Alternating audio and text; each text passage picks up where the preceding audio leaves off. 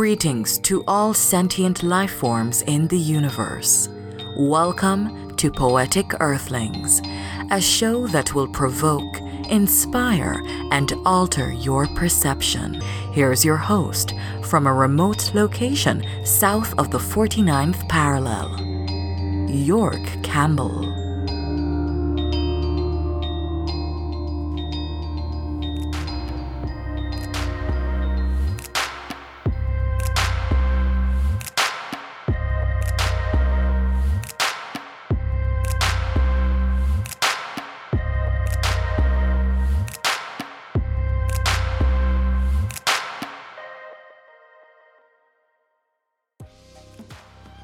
While most podcasters are putting out their best of moments because, the year is winding down, Poetic Earthlings is doing something different. I'm not going to bore you with snippets of the shows and the best moments or even a so-called Christmas special. What I've done is I produced a show from the Most Precious Commodity podcast. The writer is Brent Stark. This episode that I'm about to play is a modern-day classic. Also, stick around to the end because I have a special Earthling spotlight that you don't want to miss. Alright, here's the show.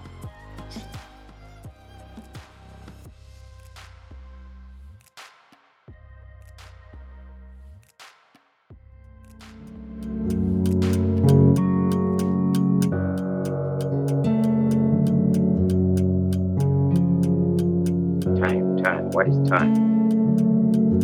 Swiss manufactured, French hoarded, Italian squandered. Americans say it is money, Hindus say it does not exist. You know what I see? Hello everyone, this is Brent Stark, and I'd like to welcome you to the Most Precious Commodity podcast, which is a podcast of all the stories I've written over the last several months, with the theme being time. What do we do with the time we have?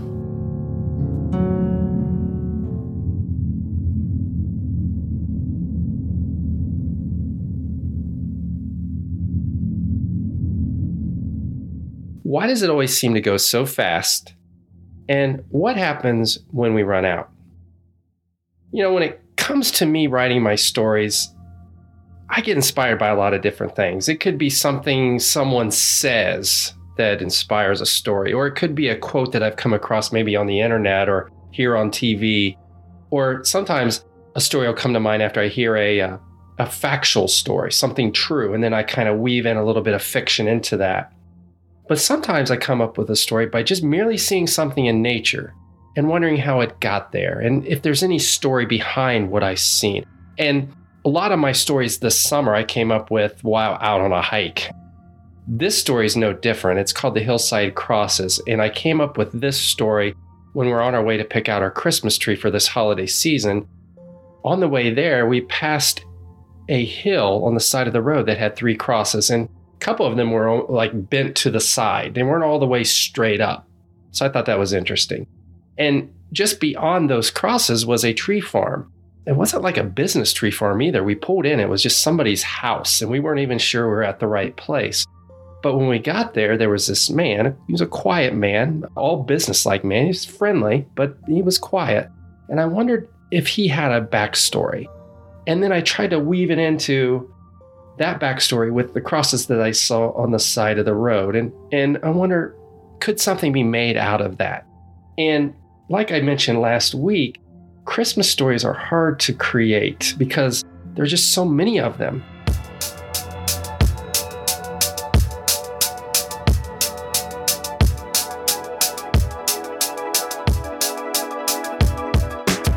And for me personally, I want to write something unique. I know sometimes it's hard to do that. I weave in some different things that you might have heard before, but I try to make them as unique as possible. And this one, I hope you find unique and inspiring because it's all inspired by the hillside crosses I saw on the side of the road and the man that helped us pick out a tree. So I hope you enjoy it. When I'm done, I'll tell you a little bit more about the story and then what I'll be talking about next week. So I present to you the Hillside Crosses.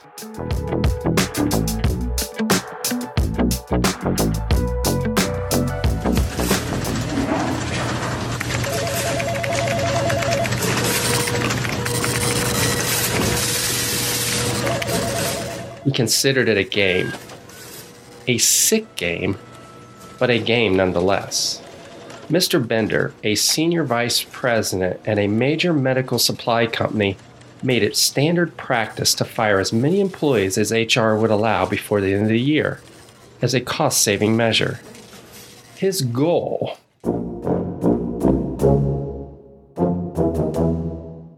was to cut just enough employees to save money, but not so many that production suffered. Every December it was the same. Fire and count the savings. Fire and count the savings. And each year he was getting more and more efficient at his corporate game. You're fired. Mr. Bender knew that his December firings might raise some corporate eyebrows if he didn't mix it up a bit. So sometimes he would drive employees to resign. And that was the best of both worlds for him, see, because he would save money by removing an employee and then also not have to pay unemployment. Mr. Bender relished the game. It kept his mind sharp, especially as he neared retirement.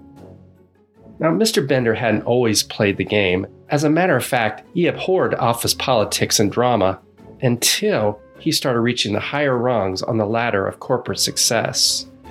Mr. Bender credited his meteoric rise to hard work and a heaping helping of talent. He never married, had no children, and few friends, so work was his single focus. He had no patience for those who didn't value work as much as he did. If employees aren't striving to move up, then they aren't dedicated. And it wasn't until he became vice president of finance that he fully embraced his game's tenets. He was in charge of the company's finances, and the better the company did, the better he appeared. Long work hours, micromanagement practices, and a culture of bullying were his go-tos. Employees were nothing more than anonymous capital necessary only for his edification.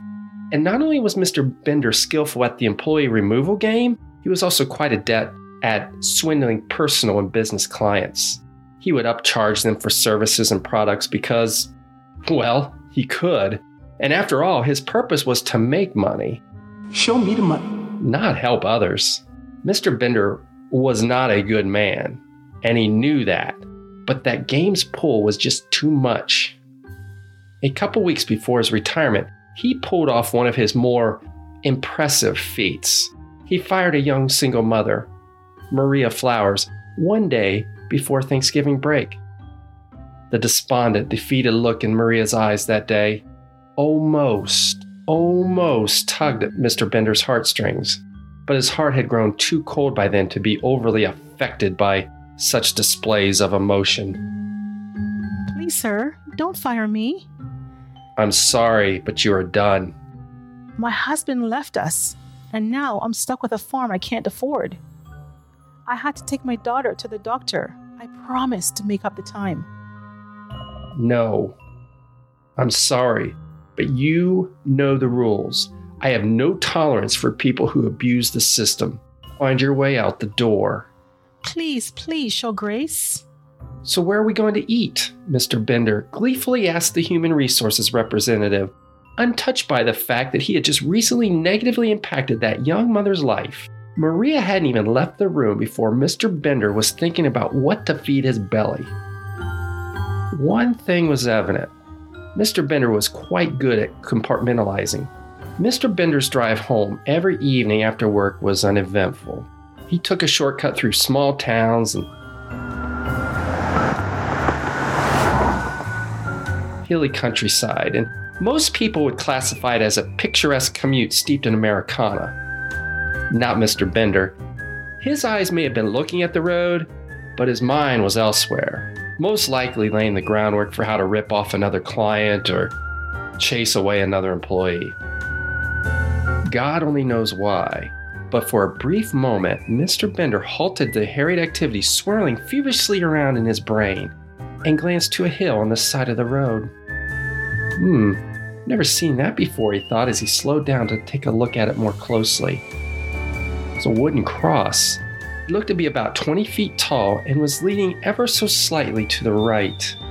Mr. Bender had never noticed it before, but on that night, he did. And just as Mr. Bender was about to pass it, a vision flashed across the tall wooden cross. Hanging there on that cross was Miss Stevens, his former assistant. He fired her when she was late, turning in some random run-of-the-mill report that, in all actuality, he could have done himself. See, she was in the hospital in the days leading up to its due date. A deadline is a deadline, he said as he showed her the door. What in the... wondered a shaken Mr. Bender as he sped by. It must be my overactive imagination or something. I mean, stress must be getting to me, he thought, as he tried to calm himself down. It's not often that you see a vision of a former coworker hanging on a hillside cross. The vision did little to change Mr. Bender as he continued to harass and threaten his subordinates. He had only 9 days until retirement, and he was going to go out with a bang.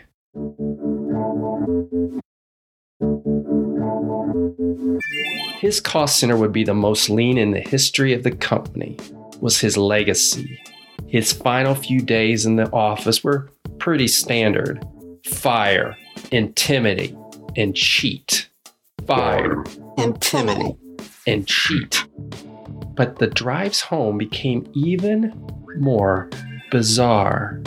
Miss Stevens was not the only one appearing on that old wooden cross. Soon he saw visions of Bill Flannery, Deborah Thomas, Ned Frank, Wanda Harris, all former employees of his, all hanging on that hillside cross. And like Miss Stevens, they didn't deserve to be fired. Yet they were, because of the unflinching ambition of Mr. Bender. He had robbed them of their jobs and their dignity. He tried to keep from looking at the hillside cross, but no matter how hard he tried, his eyes kept involuntarily diverting to it. He was also too stubborn to try a different route. Mr. Bender didn't like to show weakness, and going a different route would be a classic sign. And soon, though, the unusually unshaken Mr. Bender had become quite shakeable. No, they can't be up there. Someone needs to remove that cross. Go away! Am I going crazy? And with each drive, the visions became more and more vivid. Soon, Mr. Bender started seeing images of clients that he swindled hanging off of that old cross. Past employees and clients all hung from that hillside cross. None of them supposed to be there.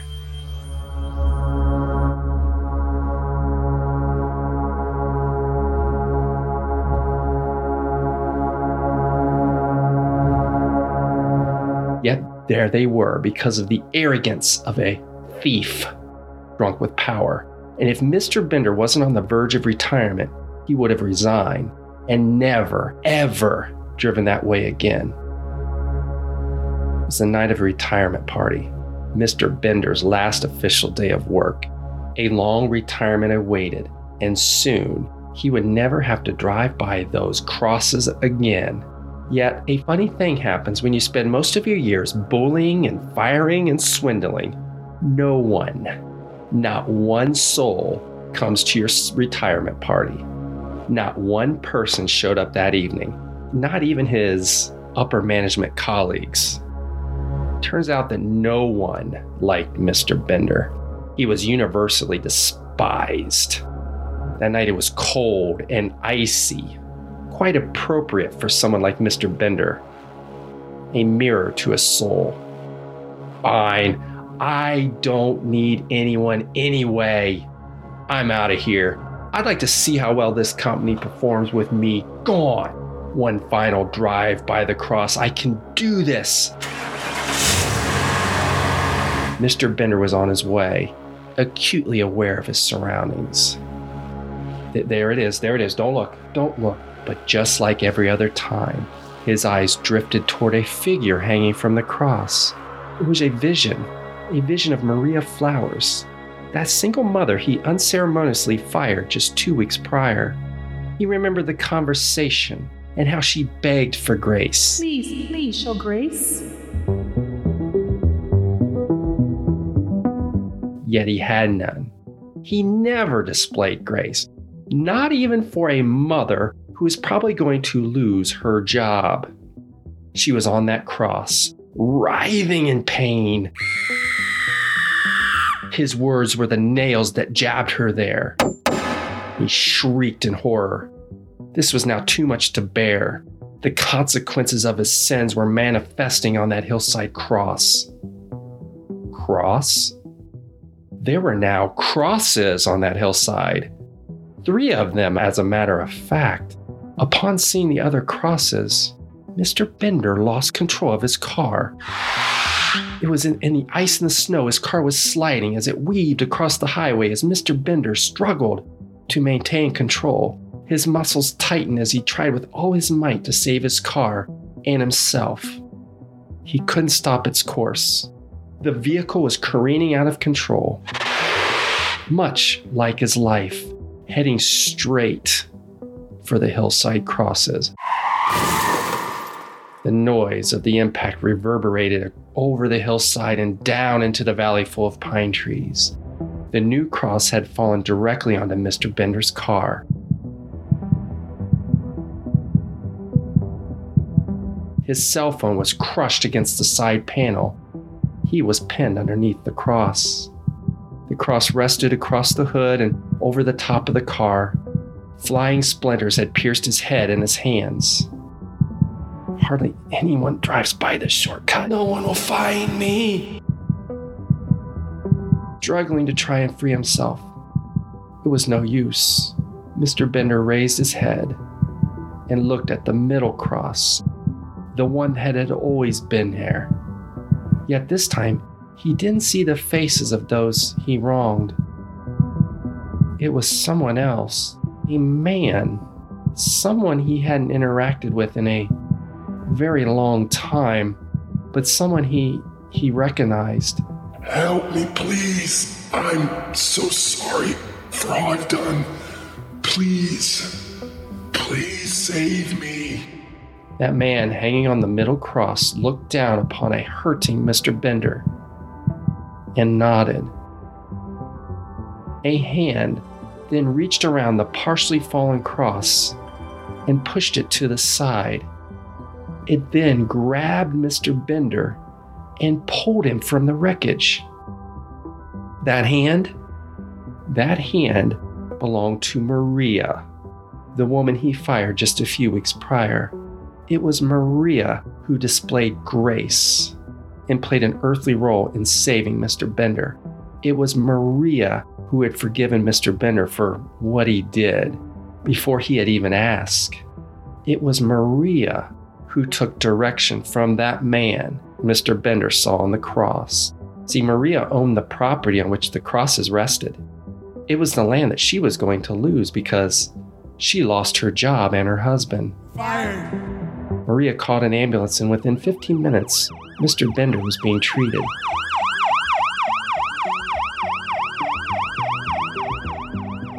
He was hurt, but it was the healthiest he had been in a long time. His soul no longer damaged. He was clean. For the first time in a long time, he was free. And a few months later,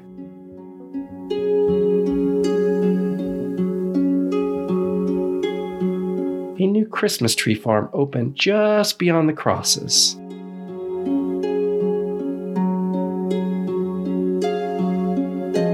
It turns out there were a few hundreds of pines and firs on that property, enough to open a business run by Maria Flowers and her new employee, a retired business executive who found forgiveness under some hillside crosses. See, they have the best, least expensive Christmas trees around. And you know what? They treat the customers and employees very, very well.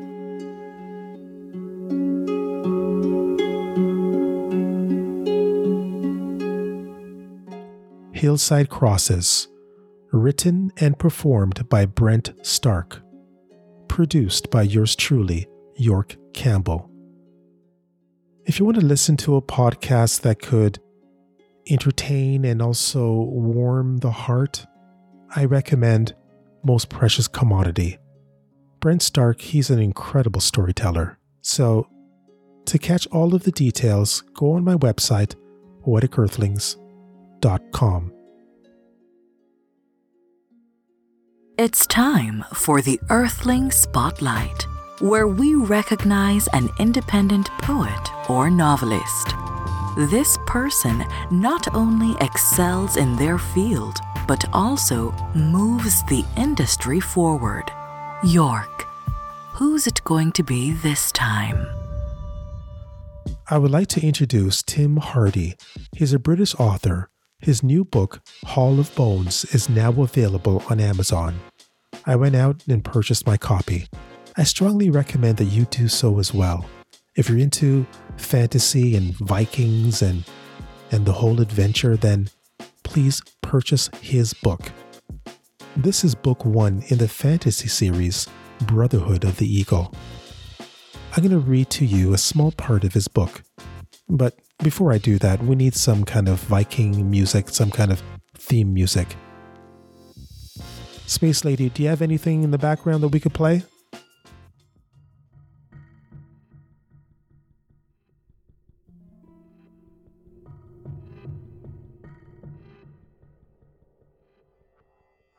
All right, that's better. Okay, listen to this. There is scratching against the bars of the cage, accompanied by the flapping of wings as the crows squabble over the best perch from which to peck at my flesh. The constant agony is so much part of my identity, I'm unaware of the sharp pain as their beaks worry at my ragged and torn flesh. Soon it will be over, I tell myself. Soon. It's odd to think that for so many years I was happy here as I grew up in my father's care. Oakilves Keep was my family home, and I try to remember those times long before the great hall ran red with blood.